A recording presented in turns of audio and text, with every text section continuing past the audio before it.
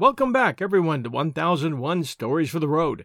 This is your host, John Hagedorn, and today, Chapter 2 of Meredith Nicholson's The House of a Thousand Candles. A Face at Sherry's. "Don't mention my name, and thou lovest me," said Lawrence Donovan, and he drew me aside, ignored my hand, and otherwise threw into our meeting a casual quality that was somewhat amazing in view of the fact that we had met last in Cairo. Allah il Allah. It was undoubtedly Larry. I felt the heat of the desert and heard the camel drivers cursing and our Sudanese guides plotting mischief under a window far away. "Well," we both exclaimed interrogatively. He rocked gently back and forth with his hands in his pockets on the tile floor of the banking house. I had seen him stand thus once on a time when we had eaten nothing in 4 days. It was in Abyssinia, and our guides had lost us in the worst possible place, with the same untroubled look in his eyes. And he had the same untroubled look in his eyes then as he did now. "Please don't appear surprised, or scared, or anything, Jack," he said, with his delicious intonation. "I saw a fellow looking at me for an hour or so ago. He'd been at it several months, hence my presence here on these shores of the brave and the free. He's probably still looking, as he's a persistent devil. I'm here, as we may say, quite incog, staying at an East Side lodging house, where I shan't invite you to call on me, but I must see you." "Dine with me tonight at Sherry's." "Too big, too many people." "Yeah, but therein lies security. If you're in trouble, I'm about to go into exile, and I want to eat one more civilized dinner before I go." "Perhaps it's just as well. Where are you off for? Not Africa again?" "No, just Indiana. One of the sovereign American states, as you ought to know." "Indians?" "No, weren't it all dead." "Pack train? Balloon? Automobile? Camels? How do you get there?" "Vanished ears. It's easy. It's not the getting there. It's not the dying of ennui after you're on the spot." "Humph. What hour did you say for dinner?" 7 o'clock. Meet me at the entrance." "If I'm at large, allow me to precede you through the door, and don't follow me on the street, please." He walked away, his gloved hands clasped lazily behind him, lounged out upon Broadway, and turned toward the Battery. I waited until he disappeared, and then I took an uptown car. My first meeting with Lawrence Donovan was in Constantinople, at a cafe where I was dining. He got into a row with an Englishman and knocked him down. It was not my affair, but I liked the ease and definiteness with which Larry put his foe out of commission. I learned later that it was a way he had. The Englishman meant well enough, but he could not, of course, know the intensity of Larry's feeling about the unhappy lot of Ireland. In the beginning of my own acquaintance with Donovan, I sometimes argued with him, but I soon learned better manners. He quite converted me to his own notion of Irish affairs, and I was as hot an advocate as he of head-smashing as a means of restoring Ireland's lost prestige. My friend, the American Consul General at Constantinople, was not without a sense of humor, and I easily enlisted him in Larry's behalf. The Englishman thirsted for vengeance and invoked all the powers. He insisted with reason that Larry was a British subject and that the American consul had no right to give him asylum, a point that was, I understand, thoroughly well-grounded in law and fact. Larry maintained, on the other hand, that he was not English, but Irish, and that, as his country maintained no representative in Turkey, it was his privilege to find refuge wherever it was offered. Larry was always the most plausible of human beings, and between us, he, the American consul, and I, we made an impression, and got him off. I didn't realize until later that the real joke lay in the fact that Larry was English-born, and that his devotion to Ireland was purely sentimental and quixotic. His family had, to be sure, come out of Ireland sometime in the dim past, and settled in England, but when Larry reached years of knowledge, if not of discretion, he cut Oxford and insisted on taking his degree at Dublin. He even believed, or thought he believed, in banshees. He allied himself during his university days with the most radical and turbulent advocates of a separate national existence for Ireland, and occasionally spent a month in jail for rioting. But Larry's instincts were scholarly. He made a brilliant record at the university, and then, at 22, he came forth to look at the world, and liked it exceedingly well. His father was a busy man, and he had other sons. He granted Larry an allowance and told him to keep away from home until he got ready to be respectable. So, from Constantinople, after a tour of Europe, we together crossed the Mediterranean in search of the flesh-pots of lost kingdoms, spending 3 years in the pursuit. We parted at Cairo on excellent terms. He returned to England and later to his beloved Ireland, for he had blithely sung the wildest Gaelic songs in the darkest days of our adventures, and never lost his love for the sod, as he apostrophized and capitalized his adopted country. Larry had the habit of immaculateness. He emerged from his East Side lodging house that night clothed properly, and wearing the gentlemanly air of peace and reserve that is so wholly incompatible with his disposition to breed discord and indulge in riot. When we sat down for a leisurely dinner at Sherry's, we were not, I modestly maintain, a forbidding pair. We, if I may drag myself into the matter, are both a trifle under the average height, sinewy, nervous, and just then, trained fine. Our lean, clean-shaven faces were well browned, mine wearing a fresh coat from my days on the steamer's deck. Larry had never been in America before, and the scene had for both of us the charm of a novel spectacle. I've always maintained, in talking to Larry of nations and races, that the Americans are the handsomest and best put-up people in the world, and I believe he was persuaded of it that night as we gazed with eyes long unaccustomed to splendor upon the great company assembled in the restaurant. The lights, the music, the variety and richness of the costumes of the women, the many unmistakably foreign faces, wrought a welcome spell on senses inured to hardship in the waste and dreary places of earth. "Now, tell me the story," I said. "Have you done murder? Is the offence treasonable?" "It was a tenants' row in Galway. I smashed a constable," he answered. "I smashed him pretty hard, I dare say, from the row they kicked up in the newspapers. I lay low for a couple of weeks, caught a boat to Queenstown, and here I am, waiting for a chance to get back to the sod without going back in irons." "You are certainly born to be hanged, Larry. You'd better stay in America. There's more room here than anywhere else, and it's not easy to kidnap a man in America and carry him off."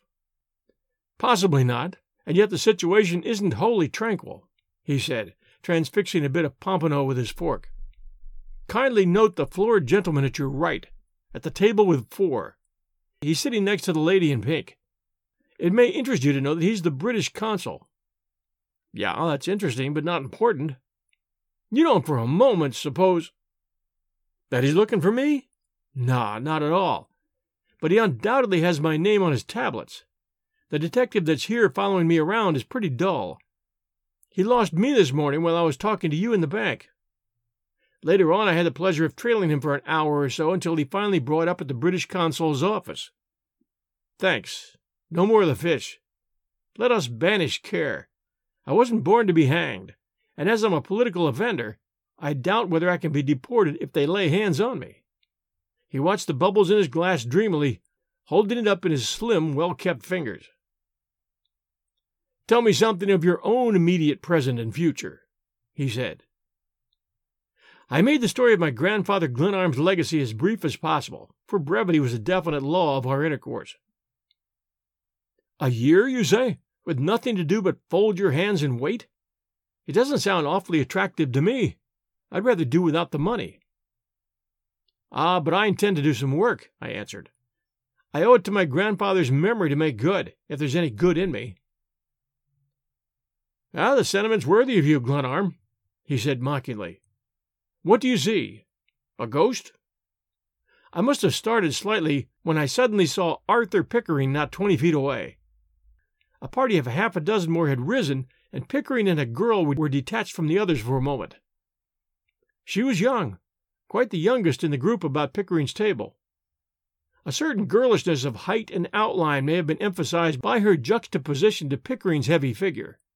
She was in black, with white showing at neck and wrists, a somber contrast to the other women of the party, who were arrayed with a degree of splendor. She had dropped her fan, and Pickering stooped to pick it up, In the second that she waited, she turned carelessly toward me, and our eyes met for an instant. Very likely she was Pickering's sister, and I tried to reconstruct his family, which I'd known in my youth, but I couldn't place her. As she walked out before him, my eyes followed her, the erect figure, free and graceful, but with a charming dignity and poise, and the gold of her fair hair glittering under her black toque. Her eyes, as she turned them full upon me, were the saddest, loveliest eyes I'd ever seen, and even in that brilliant, crowded room I felt their spell. They were fixed in my memory indelibly. Mournful, dreamy, and wistful. In my absorption, I totally forgot Larry. "You're taking unfair advantage," he observed quietly. "Friends of yours?" "The big chap in the lead is my friend Pickering," I answered, and Larry turned his head slightly. "Yes, I suppose you weren't looking at the women," he observed dryly. "I'm sorry I couldn't see the object of your interest." "Bah!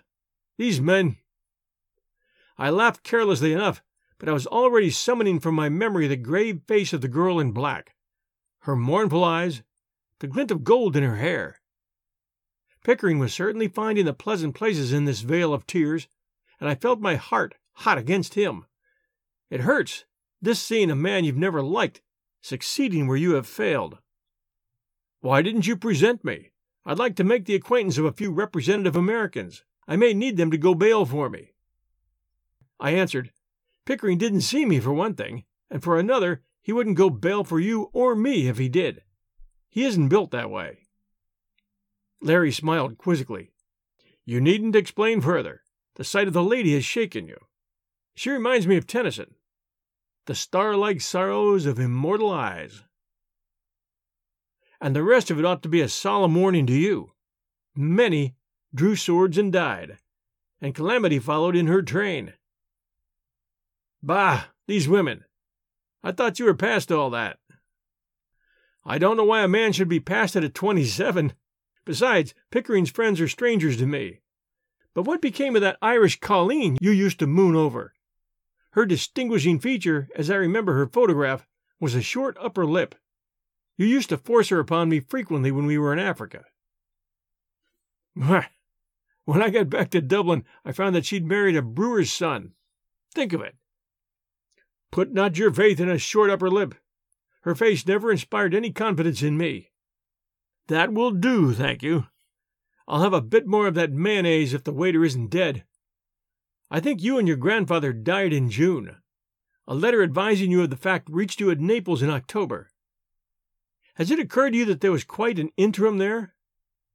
What, may I ask, was the executor doing all that time? You may be sure he was taking advantage of the opportunity to look for the red gold. I suppose you didn't give him a sound drubbing for not keeping the cables hot with inquiries for you." He eyed me in that disdain for my stupidity which I've never suffered from any other man. "Well, no," I answered.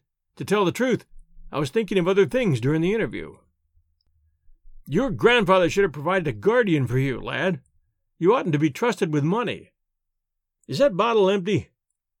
Well, if that person with the fat neck was your friend Pickering, I'd have a care of what's coming to me.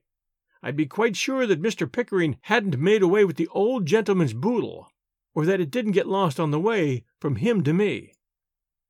The time's running now, and I'm in for the year. My grandfather was a fine old gentleman, and I treated him like a dog. I'm going to do what he directs in that will, no matter what the size of the reward may be." "Certainly, that's the eminent proper thing for you to do. But keep your wits about you. If a fellow with that neck can't find any money where money's been known to exist, it must be buried pretty deep. Your grandfather was a trifle eccentric, I judge, but not a fool by any manner of means. The situation appeals to my imagination, Jack. I like the idea of it. The lost treasure and the whole business. Lord, what a salad that is! Cheer up, comrade. You're as grim as an owl." Whereupon we fell to talking of people and places we'd known in other lands. We spent the next day together, and in the evening at my hotel he criticized my effects while I packed, in his usual ironical vein. "You're not going to take those things with you, I hope?" He indicated the rifles and several revolvers which I brought from the closet and threw upon the bed. They make me homesick for the jungle, I answered. He drew from its cover the heavy rifle I had used last on a leopard hunt and tested its weight. Precious little use you'll have for this. Better let me take it back to the sod to use on the landlords. I say, Jack, are we never to seek our fortunes together again? We hit it off pretty well, old man, come to think of it. I don't like to lose you. He bent over the straps of the rifle case with unnecessary care, but there was a quaver in his voice that was not like Larry Donovan. Come with me now, I said, wheeling upon him. Well, I'd rather be with you than any other living man, Jack Glenarm, but I can't think of it. I have my own troubles, and moreover, you've got to stick it out there alone. It's part of the game the old gentleman set up for you, as I understand it. Go ahead, collect your fortune, and then if I haven't been hanged in the meantime, we'll join forces later. There's no chap anywhere with a pleasanter knack at spending money than your old friend L.D. He grinned, and I smiled ruefully, knowing that we must soon part again, for Larry was one of the few men I'd ever called friend, and this meeting had only quickened my old affection for him. I suppose, he continued, you accept as gospel truth what that fellow tells you about the estate. I should be a little wary if I were you. Now, I've been kicking around here for a couple of weeks, dodging the detectives, and incidentally reading the newspapers. Perhaps you don't understand that this estate of John Marshall Glenarm has been talked about a good bit. I didn't know it, I admitted lamely. Larry had always been able to instruct me about most matters. It was wholly possible that he could speak wisely about my inheritance. You couldn't know when you were coming from the Mediterranean on a steamer. But the house out there and the mysterious disappearance of the property have been fully discussed. You're evidently an object of some public interest. And he drew from his pocket a newspaper cutting. Here's a sample. He read it. John Glenarm, the grandson of John Marshall Glenarm, the eccentric millionaire who died suddenly in Vermont last summer, arrived on the Maxinkuki from Naples yesterday. Under the terms of his grandfather's will, Glenarm is required to reside for a year at a curious house established by John Marshall Glenarm near Lake Annandale, Indiana. This provision was made, according to friends of the family, to test young Glenarm's staying qualities, as he has, since his graduation from MIT 5 years ago, distributed a considerable fortune left him by his father in contemplating the wonders of the old world. It is reported. That'll do. Signs and wonders I have certainly beheld, and if I spent the money, I submit that I got my money back. I paid my bill and took a hansom for the ferry, Larry with me, chafing away drolly with his old zest. He crossed with me, and as the boat drew out into the river, a silence fell upon us, the silence that is possible only between old friends. As I looked back at the lights of the city, something beyond the sorrow at parting from a comrade touched me. A sense of foreboding, of coming danger, crept into my heart. But I was going upon the tamest possible excursion. For the first time in my life, I was submitting to the direction of another, albeit one who lay in the grave. How like my grandfather it was to die leaving this compulsion upon me. My mood changed suddenly, and as the boat bumped at the pier, I laughed. Bah! These men, said Larry. What men? I demanded, giving my bags to a porter. These men who are in love, he said. I know the signs: mooning, silence, sudden inexplicable laughter. I hope I'll not be in jail when you're married. You'll be in a long time if they hold you for that. Well, here's my train. We talked of old times and of future meetings during the few minutes that remained. You can write me at my place of rustication, I said, scribbling Annandale, Wabana County, Indiana, on a card. Now, if you need me at any time, I'll come to you wherever you are. You understand that, old man. Goodbye. Write me, Jack, care of my father. He'll have my address, though this last row of mine made him pretty hot. I passed through the gate and down the long train to my sleeper. Turning with my foot on the step, I waved a farewell to Larry, who stood outside watching me. In a moment, the heavy train was moving slowly out into the night upon its westward journey. We'll return to Chapter 3 right after this sponsor message. And now, Chapter 3. Chapter title, The House of 1,000 Candles. Annandale derives its chief importance from the fact that two railway lines intersect there. The Chicago Express paused only for a moment while the porter deposited my things beside me on the platform. Light streamed from the open door of the station. A few idlers paced the platform, staring into the windows of the cars. The village hackman languidly solicited my business.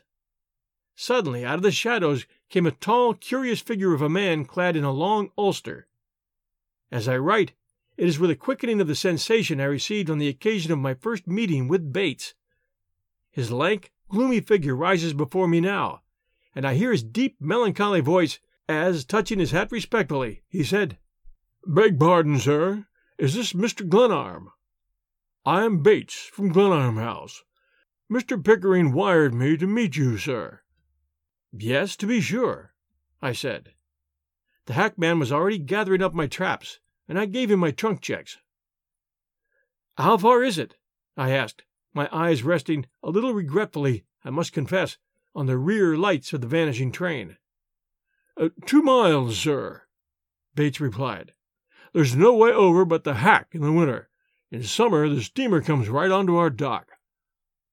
"My legs need stretching. I'll walk," I suggested, drawing the cool air into my lungs.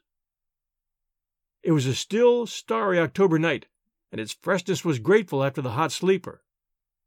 Bates accepted the suggestion without comment. We walked to the end of the platform, where the hackman was already tumbling my trunks about, and after we'd seen them piled upon his nondescript wagon, I followed Bates down through the broad, quiet street of the village. There was more of Annandale than I had imagined, and several tall smokestacks loomed here and there in the thin starlight. "Brickyards, sir," said Bates, waving his hand to the stacks. "It's a considerable center for that kind of business." "Bricks without straw?" I asked, as we passed a radiant saloon that blazed upon the boardwalk. "Beg pardon, sir, but such places are the ruin of men." On which remark I based a mental note that Bates wished to impress me with his own rectitude. He swung along beside me, answering questions with dogged brevity. Clearly, here was a man who had reduced human intercourse to a basis of necessity. I was to be shut up with him for a year, and he was not likely to prove a cheerful jailer. My feet struck upon a gravelled highway at the end of the village street, and I heard suddenly the lapping of water. "It's the lake, sir. This road leads right out to the house," Bates explained. I was doomed to meditate pretty steadily, I imagined, on the beauty of the landscape in these parts, and I was rejoiced to know that it was not all cheerless prairie or gloomy woodland. The wind freshened cud blew sharply upon us off the water. "The fishing's actually quite good in season. Mr. Glenarm used to take great pleasure in it." "Bass? Yes, sir. Mr. Glenarm held there was nothing quite equal to a black bass." I liked the way the fellow spoke of my grandfather. He was evidently a loyal retainer. No doubt he could summon from the past many pictures of my grandfather, and I determined to encourage his confidence. Any resentment I felt on first hearing the terms of my grandfather's will had passed. He had treated me as well as I deserved, and the least I could do was accept the penalty he had laid upon me in a sane and amiable spirit. This train of thought occupied me as we tramped along the highway. The road now led away from the lake and through a heavy wood. Presently on the right loomed a dark barrier, and I put out my hand and touched a wall of rough stone that rose to a height of about 8 feet. "What is this, Bates?" I asked. "This is Glenarm land, sir. The wall was one of your grandfather's ideas. It's 1/4 of a mile long, and cost him a pretty penny, I warned you. The road turns off from the lake now, but the Glenarm property is all lakefront." So there was a wall about my prison house. I grinned cheerfully to myself. When, a few minutes later, my guide paused at an arched gateway in the long wall, drew from his overcoat a bunch of keys, and fumbled at the lock of an iron gate, I felt the spirit of adventure quicken within me. The gate clicked behind us, and Bates found a lantern and lighted it with the ease of custom. "I use this gate because it's nearer. The regular entrance is farther down the road. Keep close, sir, as the timber isn't much cleared." The undergrowth was indeed heavy, and I followed the lantern of my guide with difficulty. In the darkness the place seemed as wild and rough as a tropical wilderness. "Only a little further," rose Bates's voice ahead of me, and then, "There's the light, sir." And lifting my eyes, I stumbled over the roots of a great tree, and I saw for the first time the dark outlines of Glenarm House. "Here we are, sir," exclaimed Bates, stamping his feet upon a walk. I followed him to what I assumed to be the front door of the house, where a lamp shone brightly at either side of a massive entrance. Bates flung it open without ado, and I stepped quickly into a great hall that was lighted dimly by candles fastened into brackets on the walls. "I hope you've not expected too much, Mr. Glenarm," said Bates, with a tone of mild apology. "It's very incomplete for living purposes." "Well, we've got to make the best of it," I answered, though without much cheer. The sound of our steps reverberated and echoed in the well of a great staircase. There was not, as far as I could see, a single article of furniture in the whole place. "Here's something you'll like better, sir," and Bates paused far down the hall and opened a door. A single candle made a little pool of light in what I felt to be a large room. I was prepared for a disclosure of barren ugliness, and waited, in heartsick foreboding, for the silent guide to reveal a dreary prison. "Please sit here, sir," said Bates, "while I make a better light." He moved through the dark room with perfect ease, struck a match, lighted a taper, and went swiftly and softly about. He touched the taper to one candle after another. They seemed to be everywhere, and won from the dark a faint twilight that yielded slowly to a growing mellow splendor of light. I have often watched the acolytes in dim cathedrals of the old world set countless candles ablaze on magnificent altars, always with awe for the beauty of the spectacle. But in this unknown house, the austere serving man summoned from the shadows a lovelier and more bewildering enchantment. Youth alone, of beautiful things, is lovelier than light. The lines of the walls receded as the light increased, and the rafter-red ceiling drew away, luring the eyes upward. I rose with a smothered exclamation on my lips and stared about, snatching off my hat in reverence as the spirit of the place wove its spell about me. Everywhere there were books. They covered the walls to the ceiling, with only long French windows and an enormous fireplace breaking the line. Above the fireplace, a massive dark oak chimney breast further emphasized the grand scale of the room. From every conceivable place, from shelves built for the purpose, from brackets that thrust out long arms among the books, from a great crystal chandelier suspended from the ceiling, and from the breast of the chimney, innumerable candles blazed with dazzling brilliancy. I exclaimed in wonder and pleasure as Bates paused, his sorcerer's wand in hand. "Mr. Glenarm was very fond of candlelight. He liked to gather up candlesticks, and his collection is very fine. He called his place the House of 1,000 Candles.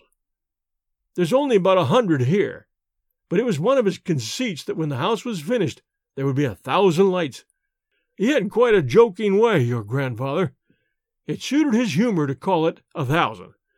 He enjoyed his own pleasantries, sir." "I fancy he did," I replied, staring in bewilderment. "Oil lamps might be more suited to your own taste, sir, but your grandfather would not have them. Old brass and copper were specialties with him, and he had a particular taste, Mr. Glenarm had, in glass candlesticks. He held that the crystal was most effective of all. I'll go and let in the baggage men, and then serve you some supper." He went somberly out, and I examined the room with amazed and delighted eyes. It was 50 feet long and half as wide. The hardwood floor was covered with handsome rugs. Every piece of furniture was quaint or interesting. Carved in the heavy oak paneling above the fireplace, in large old English letters, was the inscription, "The spirit of man is the candle of the Lord." And on either side, great candelabra set long arms across the hearth. All the books seemed related to architecture. German and French works stood side by side among those by English and American authorities. I found archaeology represented in a division where all the titles were Latin or Italian. I opened several cabinets that contained sketches and drawings, all in careful order, and in another I found an elaborate card catalogue, evidently the work of a practiced hand. The minute examination was too much for me. I threw myself onto a great chair that might have been a spoil from a cathedral, satisfied to enjoy the general effect. To find an apartment so handsome and so marked by good taste in the midst of an Indiana woods staggered me. To be sure, in approaching the house I had seen only a dark bulk that conveyed no sense of its character or proportions, and certainly the entrance hall had not prepared me for the beauty of this room. I was so lost in contemplation that I did not hear a door open behind me. The respectful, mournful voice of Bates announced, "There's a bite ready for you, sir." I followed him through the hall to a small, high, wainscoted room where a table was simply set. "This is what Mr. Glenarm called the refectory. The dining room, on the other side of the house, is unfinished. He took his own meals here. The library was the main thing with him. He never lived to finish the house. More's the pity, sir. He would have made something very handsome of it if he'd had a few years more. But he hoped, sir, that you'd see it completed. That was his wish." "Yes, to be sure," I replied. He brought cold fowl and a salad, and produced a bit of Stilton of unmistakable authenticity. "I trust the ale is cool to your liking. It's your grandfather's favorite, if I may say it, sir." I liked the fellow's humility. He served me with a grave deference and an accustomed hand. Candles in crystal holders shed an agreeable light upon the table. The room was snug and comfortable, and hickory logs in a small fireplace cracked cheerily. If my grandfather had designed to punish me, with loneliness as his weapon, his shadow, if it lurked near, must have been grievously disappointed. I had long been inured to my own society. I had often eaten my bread alone, and I found a pleasure in the quiet of the strange unknown house. There stole over me, too, the satisfaction that I was at last obeying a wish of my grandfather's, that I was doing something he would have me do. I was touched by the traces everywhere of his interest in what was to him the art of arts. There was something quite fine in his devotion to it. The little refectory had its air of distinction, though it was without decoration. There had been, we always said in the family, something whimsical or even morbid in my grandsire's devotion to architecture, but I felt that it had really appealed to something dignified and noble in his own mind and character, and a gentler mood than I had known in years possessed my heart. He had asked little of me, and I determined in that little I would not fail. Bates gave me my coffee, put matches within reach, and left the room. I drew out my cigarette case and was holding it half opened, when the glass in the window back of me cracked sharply. A bullet whistled over my head, struck the opposite wall, and fell, flattened and marred, on the table under my hand. We'll return to the House of 1,000 Candles next week Sunday night at 8 p.m. Eastern Time. This is your host, John Hagedorn. Thank you so much for joining us. Please share our show with others and send us a review at 1001 Stories for the Road if you're enjoying it. Meanwhile, everyone take care, stay safe, and we'll be back soon.